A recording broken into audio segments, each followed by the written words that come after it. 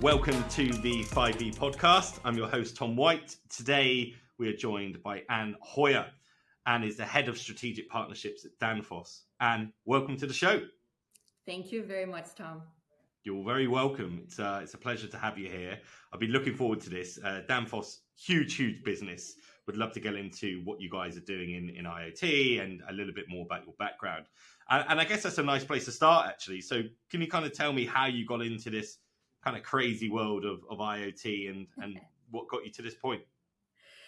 I do agree it's a crazy world.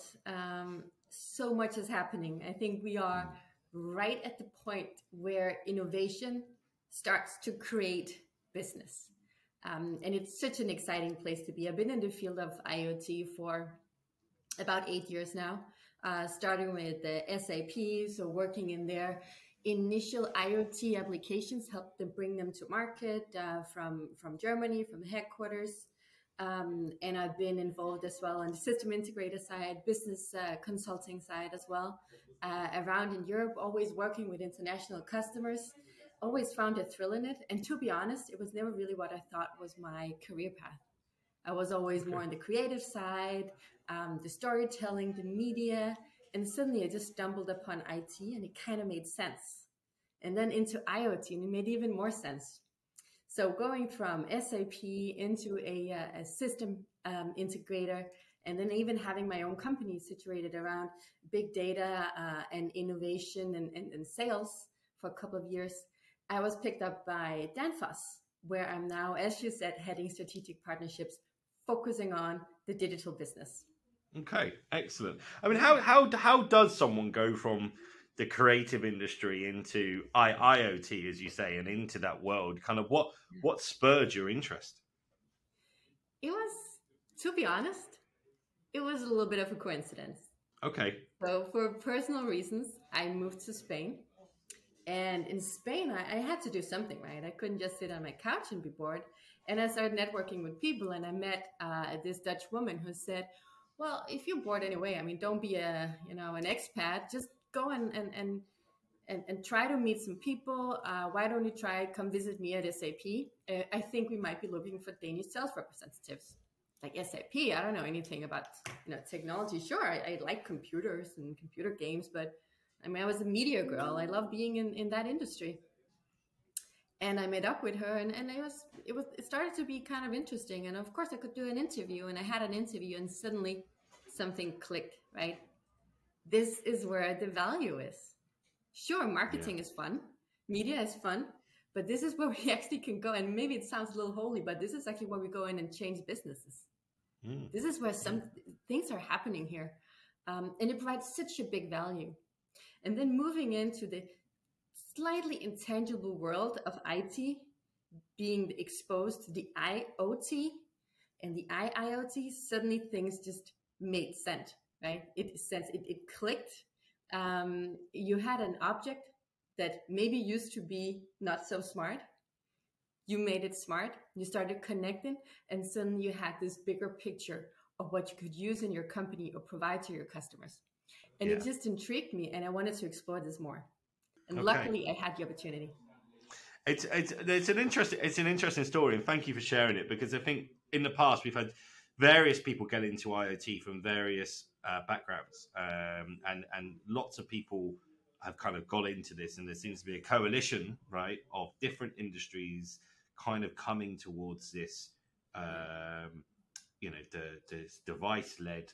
As you say, it wasn't smart back then, presumably because it wasn't powerful enough, right, to be smart in itself to do stuff, and actually have the ability to connect things and do some cool stuff together. So yeah, I hear you on that. I have a similar background. Was more from a video side, but got into IoT due to devices. So yeah, it's interesting and love it, and I'm here now. So, but you're no stranger, of course, to podcasts as well, Anne. Right? You've hosted a radio show in the past. Is that right? I did. Those were in my media days, though. So I was in the number side of the TV world. I was doing analytics. I was doing interviews, realizing the two lines under everything we did, and I needed that creative outlet somehow. And because the TV station also owned the radio stations, where I was working, that was actually a Discovery Channel. I just asked one day, hey, what if I could I try myself in the world of radio? And I said, sure, why not? We can't pay you, but you can give it a go. And I actually ended up getting my own radio show. Wow. Yeah, that was interesting. It was called Høyer's Update. It was not about technology. It was about whatever is happening, events, movies, such. And because at that time I was there, we were launching our what we called video on demand, so streaming back then. Yeah. I was being part of that as well on the analytics side. And they said, well, since you have a radio show and since we're not paying you, do you mind trying your way on the podcast side? So I created a podcast also around trends and fashion and whatever's going on called Trends Potting, kind of clever name, which was the podcast that launched in Denmark, the video on demand player, the on demand player from Discovery Channel. And I had that for about 1 year and a half. And it was a lot of fun because it was one of the first podcasts.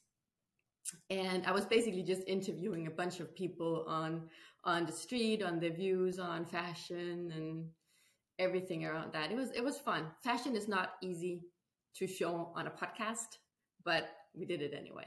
Yeah, crikey! It brings me back. I had back in 2014. I started a jeans brand which I sold on a private sale. So I've been involved in that industry, and I've got friends who have fashion businesses at the moment, both in raising capital and people that are buyers in the UK for Selfridges and various other businesses. So I know it's a really hard industry, right? Hard to get recognised, and certainly from a podcast point of view. I get it, right? How do you explain it when you can't visually see it? So kudos to you. So did that kind of lead you on quite nicely into this role? So, and I guess for our listeners and viewers, we usually have CXO level people or engineering folk. What does a head of strategic partnerships do on a day-to-day basis? Yeah. And to answer your first question, yes, it did make sense. And to answer your second question, I work with a massive landscape of different organizations. So when you're doing a podcast or a radio, you need to be able to connect to people. You need to be able to tell a story with those people, and you need to create a common value when you're talking to that person. Otherwise, it's not going to be anyone to want to listen to it, right? It's not going to be a good interview. But it's the same thing in partnerships, because in partnerships, my role is to make sure at the Danfoss and the digital side that we have the right landscape to support our business. But we can't do that unless the partners that we're working with have a shared value with us. And that means that we can both get something out of this partnership. So 1 + 1 = 3 is something that we're usually saying. But sometimes it can get bigger than that, right? So I might partner up with someone, and that company might get a benefit from partnering up with another partner that I'm having. So suddenly we're into this whole alliance ecosystem mindset. And that's what I'm doing at Danfoss. I'm creating this because when you work in IoT, you need to work in alliances, you need to work in partnerships. So it's a very, very exciting role to be in, being able to set the strategy and find these right partners for the right landscape to help Danfoss move forward. Yeah. What a fantastic answer, and completely understand. I mean, one of the issues that we got with IoT is that there's so many different moving parts and less of a common platform and lots of different players, hyperscalers, and small businesses. So being able to work with people who a myriad of different businesses, and I really get and understand that role, and dare I say it, every day is different, I would imagine, Anne, right? Yeah. So to talk about Danfoss then, so for people that don't understand Danfoss, so Danfoss has a slogan: we engineer tomorrow to build a better future. And I guess that really resonates with our podcast and the direction of technology to where it should be going, or where we want it to be going, to the kind of green transition of the world, and one of our core values as a business. Could you explain, what your part of Danfoss is involved in, and what the company does? Yeah, exactly. Very briefly, for those who doesn't know Danfoss, we are quite old company. We have been creating innovative products since 1930s, right? So we are getting close to that 100-year mark. And we've always been in engineering. And it's fun to see when you look at the history of the company. We've already always been working with optimizing. And as long as we've been working with, for example, energy, which is a very big topic at the moment, we're talking about how do we use what we have in a more sufficient, in a more sustainable way. And that's part of our history. Danfoss is one of the largest manufacturing companies in Denmark. We're about 40,000 people, not just in Denmark, but globally. We have customers in more than 100 countries, and we serve 3 different business areas. I'm in one of them. The other 2 are very exciting as well. One is in hydraulics, mainly for off-highway vehicles, so in construction or in agriculture. One is within drives, which is a very, very important component in electric cars at the moment in order for them to actually being able to control the speed. And then the third one is in climate solutions. And about a year ago, and that's where I am, about a year ago, that was heating and cooling. So climate, of course, is about our climate, but it's also about the climate in a bigger sense. It's about the climate in a building. It's about the climate surrounding food and the temperature surrounding food, for example. So anything that needs to be cold and anything that needs to be heated up. And how do we optimize that? That is the business unit I'm in. And this is where Danfoss has decided to create the first digital organization that focuses on utilizing technology and IoT in order for us and our customers to reach our goal. Yeah. I mean, it's fantastic, isn't it? The part of climate solutions that you're in. And I think Danfoss are really at the forefront of this, aren't they, in terms of trying to create a sustainable future. Can you talk about any of the projects that are happening at the moment and give some examples of what Climate Solutions does? Yeah, absolutely. So what is really interesting, and one of the reasons that I'm so happy to be here, is that we are an engineering company and we understand our domain. We are not historically an IT company. Of course, we have a lot of data scientists, we have a lot of developers, we have a lot of bright commercial minds, but the majority of my colleagues are engineers, mechanical engineers, and they can tell you exactly how a fridge works. And they can tell you exactly when it doesn't work and which effects that has on what's in the fridge or which effect it has before it even reaches anything critical. And that's why it's so interesting to work at Danfoss, because we have continuously been building on that knowledge, taking that knowledge, bringing them into our digital products, creating digital services for our customers to be completely aware much earlier on what's happening with their assets and with their people and with their business. And one of the initiatives we did a couple of years ago was we created a platform, and that platform is called Alsense. And if you want to hear a little fun insider, at least a little bit fun insider for Danfoss interested people, the name of the IoT platform is Alsense. And it doesn't really make sense to you, I guess, right? Because what is Alsense? Yeah. It's not all sense, so it's not AI sense. It used to be AI sense, artificial intelligence sense. But the company is located on a small island in Denmark called ALS, A-L-S. Okay. And it's such a big pride for the company, so it decided to create the first IoT platform and name it after the little island in Denmark that this company still has its headquarters, because Danfoss is a private owned by the family company. So they're very proud of their local That's lovely. environment. Yeah, so we call it Alsense. But it is basically an IoT platform currently focusing on food retail. Okay. Yeah. We launched it a couple of years ago, and we just relaunched it last week at Chillventa, which is a massive cooling event conference in Germany held every year. Now we relaunched it with a lot of new services and a lot of new offerings for customers when it comes to especially climate. Yeah, I mean that's a fantastic initiative and a fantastic project, Alsense, and a lovely story for that. It's something that's very topical as well. So as of literally today, when we're filming this podcast, we just launched our episode with Deloitte, and Deloitte were talking about food waste, and if we can just save, I think the quote was about sort of 3 or 4%, the actual tons of food waste that is generated on a daily basis. Will be reduced by simple technology that does this. We've also had people talk about freight shipping, right? So transporting fruit and vegetables across the world, and using cameras and technology inside. And when that starts to perish, or it looks like it's going to start to perish, you re-navigate where the ship's going, so it goes to somewhere else. So I think this is really topical, and the sustainability piece is fantastic. And at the end of the day, it has a really feel-good factor, doesn't it? To be able to produce something that is going to help, Yeah, I completely agree. Yeah, it has a purpose. Absolutely, yeah. And I think so.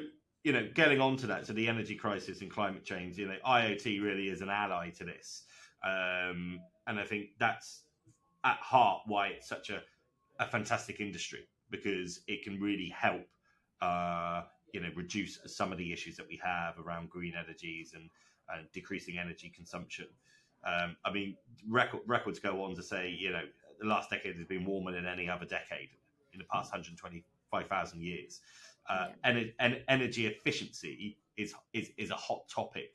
Is that why now, in your view, that the greenest energy is in people's minds, and people are talking about that? And is that why Danfoss is putting more time and energy into this? Time and energy, no pun intended. Yes, and it's a little bit of a, it's a good thing and it's a bad thing, but we're in a crisis, right? And the good thing about this is that we are also at a technology maturity and a mindset maturity stage where we can use this crisis to fuel, and again, no pun intended, fuel the progress of technology in order to help us solve the current issues that we're having. So it's a little bit of good luck, bad luck kind of situation that we have going on. But I think right now we are at this point where we see technology is advancing. To be honest, we've been talking about a lot of the same use cases for many years. I've seen a lot of the same people on the same stages talking about the same use cases for the last many years. Suddenly something's happening. Suddenly there's an urgency, there's a crisis, there's a need. We also figured out, how do we actually create a positive impact with technology? And for that, I don't mean in relations to the crisis, but I mean in relations to the bottom line, because we know if something's moving at technology, if something's moving innovation, it's bottom line, right? So here we have the trifecta. We have the technology readiness, we have increased bottom line, or at least a possibility of increased bottom line, because we're starting to really see it in IoT. And then we have the urgency of the crisis. And that crisis can cost us quite a lot, which is why we're also interested in decreasing the consumption in order to improve the bottom line. So we're at this point now. And I think you're right. I think it's something that's hot topics for many businesses out there and for many people.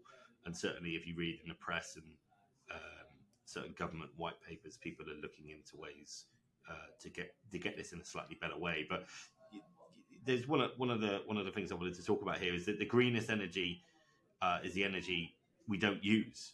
What does that mean as such? Because this is something I wanted to ask you. It's an interesting phrase, isn't it?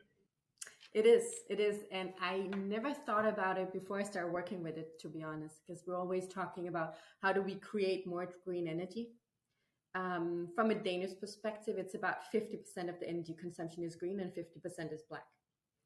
So how do we ensure that the energy that we're actually using, which is 50% black energy in our case, how do we make sure that instead of just producing more, because there are a lot of issues with that, unfortunately, there's a lot of legislation, there is a lot of halt in different parts of that value chain. How do we then still push it forward? And we do that by lowering the consumption. This is something we can do without producing anything extra. We don't have to produce more wind turbine farms. We don't have to produce more. Of course, we will still keep doing that, but it's not something that holds us back. Mm. So optimizing what we have, using the knowledge that we have to optimizing what we already have in place is the fastest and the cheapest way to go, and it's very efficient. Yeah, yeah, yeah. I completely agree. I have a bit of a passion for this, and I listen to lots of talks around green energy and people for and against nuclear energy and the efficiency of that as well, right? And I think it's an interesting subject, and it's great to see that Danfoss are getting so involved. In terms of that, I understand that there's an automated IoT product platform as well around cold chain tracking, where you can keep an eye on energy bills, etc. Is this part of L-Sense? Is it L-Sense you said earlier? Is that what this is? Is this the product that you were talking about? In a way, yeah, because when you're talking about, for example, supermarkets, yeah, a supermarket might have 200 different cabinets for cooling and freezing. Okay. We are part of this cold chain. Of course, we cannot go in and provide you any security on what happened to your goods in the truck, because we don't have any overview of that.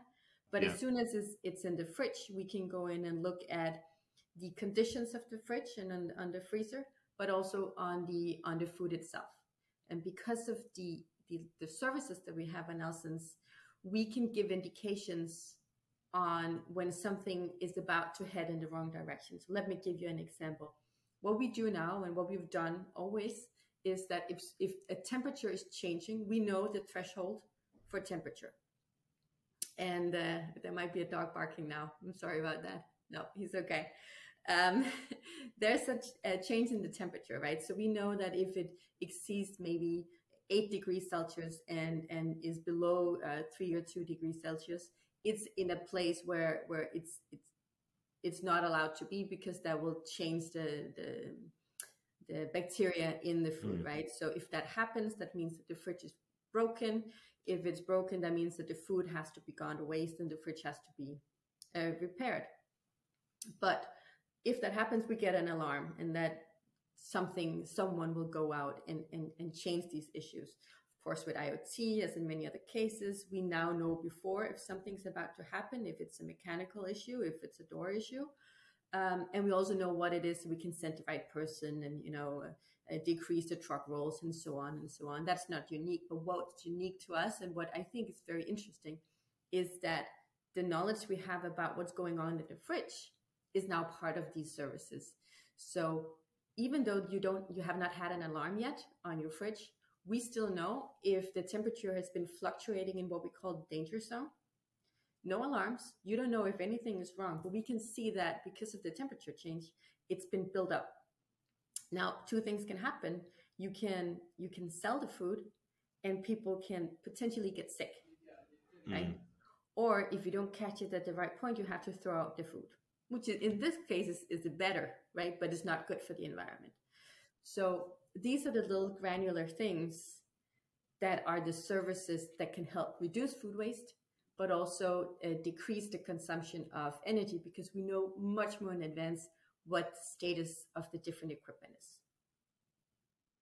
Yeah, I mean it's so impressive, isn't it, that we're able to map this out early, and really kind of understand where we are with the storage, the cold chain, what to do with it, when it needs to be used, when it needs to be pushed on. Because I just don't think we've ever really had much of an appreciation of that in the past, have we? We, and it's never sort of been at the forefront of people's minds. I mean, bold question here, but IoT, potentially, has the promise to be a major factor for the cure of the energy crisis that we find ourselves in the 21st century, doesn't it? With the different types of advancements that we can do, such as this. What are your thoughts on that? My thoughts are, in general, not when it just comes to the energy crisis, but in general, it is that technology is just a tool. It is bits and pieces. It is ones and zeros, and it can do magical things. Well, don't quote me on magical, because it's definitely not magical, but they can do amazing things. And if we can use it to change people's mindset, if we can use it to help reduce consumption of energy, if we can help reduce food waste, that is definitely a very, very, very deciding factor. But without the will to do it, and also, in my opinion, without having the right support from the governmental bodies and the European Commission and so on, it will not happen. So technology cannot be a bearing pillar alone, but it is an amazing tool for us to get there, as long as we can adapt it correctly and we can use it correctly and we can have the right input.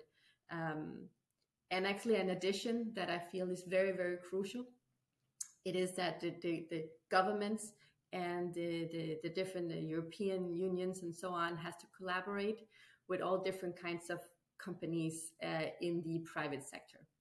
Yeah. So this is where I think the partnership mindset comes in, and this is what I'm creating for Danfoss as well, that the ecosystem is very, very diverse. Because you might have someone that is we see this, the government is funding a cluster of energy companies or people that are working with energy companies, and they get input from the different companies in their surroundings when it comes to data, but also on what is actually moving on. Because in the private companies, we have a different sort of urgency and a goal. And maybe that goal is to capitalize, but take that urgency and take that speed and put it into the governmental funded or EU funded programs. And I think that this is where we have a winner for sure. So technology is a tool, but it's a great tool. Yeah, I mean, I completely agree. I mean, in our business, we talk about technology being a tool, and like any tool, it can be used for both good and bad. Yeah. And I think, we have to use it in the good way, and we need to make sure that there's an anchor in how we're using this to be a force for good and to enable the benefits. But I think it goes further than that. If we look at private sector businesses, I mean, ultimately to get this this uptake of people looking at this, I think you've got to reduce cost, haven't you? So the benefit is going to reduce the cost to them, as well as have a sustainability effect to it. And I think that's where really it would take effect long term, right? And I think some of the work clearly that Danfoss are doing and that you're doing, particularly within your role, is bringing that together and bringing it more to the forefront. And also, I think, without us talking about it, and without us putting out this podcast, and without some of the work that you do, without speaking to people in a strategic partnerships point of view from your position, it won't be at the forefront of people's minds, and therefore it kind of gets pushed to the side. So I think all good PR around this is a positive thing, wouldn't you say? Yep, I absolutely agree. And in my work, so I've been in different roles in IoT, and there's a reason why I settled on partnerships. And it is because we lift as a team in this industry, and everybody deserves a voice.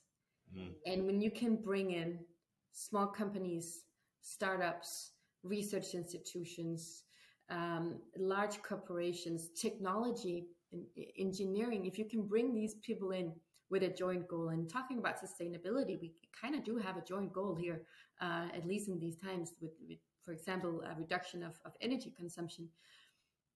This is where the magic happens, right? And this is where having partnerships and having a clear partnership strategy and having a cohesive strategy in partnerships and bringing it into something crucial within your IoT and technology business, I think this is something that will lead companies to win this game of IoT, but also in reducing and supporting their customers with energy consumption and sustainability. Yeah, it's a win-win for everyone, isn't it? It's a win-win. It has to be a win-win. It has to be a win. Well, you're right. It has to be a win-win in order for it to actually happen, exactly. Which I think is really important. So where's it all going then, Anne, at Danfoss, within Climate Solutions? Any upcoming projects, plans? What can we expect to see in the future? There's a lot going on. So we relaunched our IoT platform for food retail. There's going to be a lot more in that platform that binds the businesses together. We have a lot of advancements on the engineering side that we are now seeing how we can extract that data in order to just amp it up a little notch when it comes to the smartness of it. For example, we have a very big demand for heat recovery. Right. And just a disclaimer, I'm not an engineer, but this is a really interesting topic. You use energy in a store to cool your food down. And the excess of that is heat. Now, previously, we've just been letting that heat go. Right? What we do now and what we see now is that heat is being repurposed. So it's a byproduct from the cold that is suddenly being used to heat up the store and for you to wash your hands in warm water. And if the utilities around, the district energy companies around allow it, you can actually use that. Once you've heated up your store, you can use that and sell it back to the grid. Now suddenly you're being self-sufficient and making a little bit of money on that. And this is something that we at Danfoss has been doing for many, many years. And now we're bringing it into a world that it also becomes digital, meaning that you can measure on it. And soon we will have a lot more focus on carbon accounting. And here, this will have a very, very big impact. So this is something that I'm definitely going to keep my eyes on. That's going to spread throughout Europe and the rest of the world. Yeah. Well, I think that's that's a great example and a really nice project that Danfoss Climate Solutions are being involved in. I think everyone has those kind of heat sinks in their bathrooms, right? In the UK, certainly about Denmark, where you extract the heat and then you reuse that, right, going out. And if you look at other IoT projects that are out there, energy harvesting is a big one, right? Yes. So remote control is not needing batteries anymore, having sensors that are either kinetic or solar rechargeable. But you're right, every action, the physics law, not sure which one it is, but every action has an equal and opposite reaction. So exactly. If you can try and take that and use it somewhere else, yes. then that completely makes sense. I always find when we talk about these things, it seems so logical. Mm-hmm. It seems, but it's like what's taken us so long to get to this point, and I assume, and through conversations like this, it's a lack of technology, a lack of ability of technology to be able to do it, power, interest, but also you have this kind of sense of, and I think everyone that I speak to, this sense of purpose, mm-hmm. And doing something in the right way, and that clearly resonates, it seems, with Danfoss. Absolutely. And then another thing that I think is important, it is understanding that you are not in a siloed business. We all have this journey we have to go through because we all have some sort of urgency at the moment. And if we stick to ourselves and what we know, we're not going to move as far and as fast. Where did I go? Yeah. So the topic of data exchange is crucial to understand that maybe not your closest neighbors within your industry, but moving beyond that is something that can help you advance even further. And that is when it comes to data, but it's also when it comes to partnerships. Yeah, absolutely. Well, Dan, Anne, I think we've clearly got to the kind of point in the show now where I think we're naturally coming to a bit of a wrap up, and I think the dog probably wants to go for a walk as well. He does. Just a couple of quick things. We do a quick fire question at the end of each podcast, Anne. I'm going to ask you a quick couple of questions. What would be the one device you regret spending money on? My Roomba. Your what? Sorry. My Roomba. Okay, what's that? That is my vacuum cleaner that is autonomous. Oh, right. Okay. It just doesn't work, no? No, it's always stuck. That's interesting. I always have to lift it across everything. Okay. I bought one about 10 years ago and it doesn't work. And it looks like they still haven't nailed it. So if anyone's listening, fix your autonomous vacuum cleaners. Yes.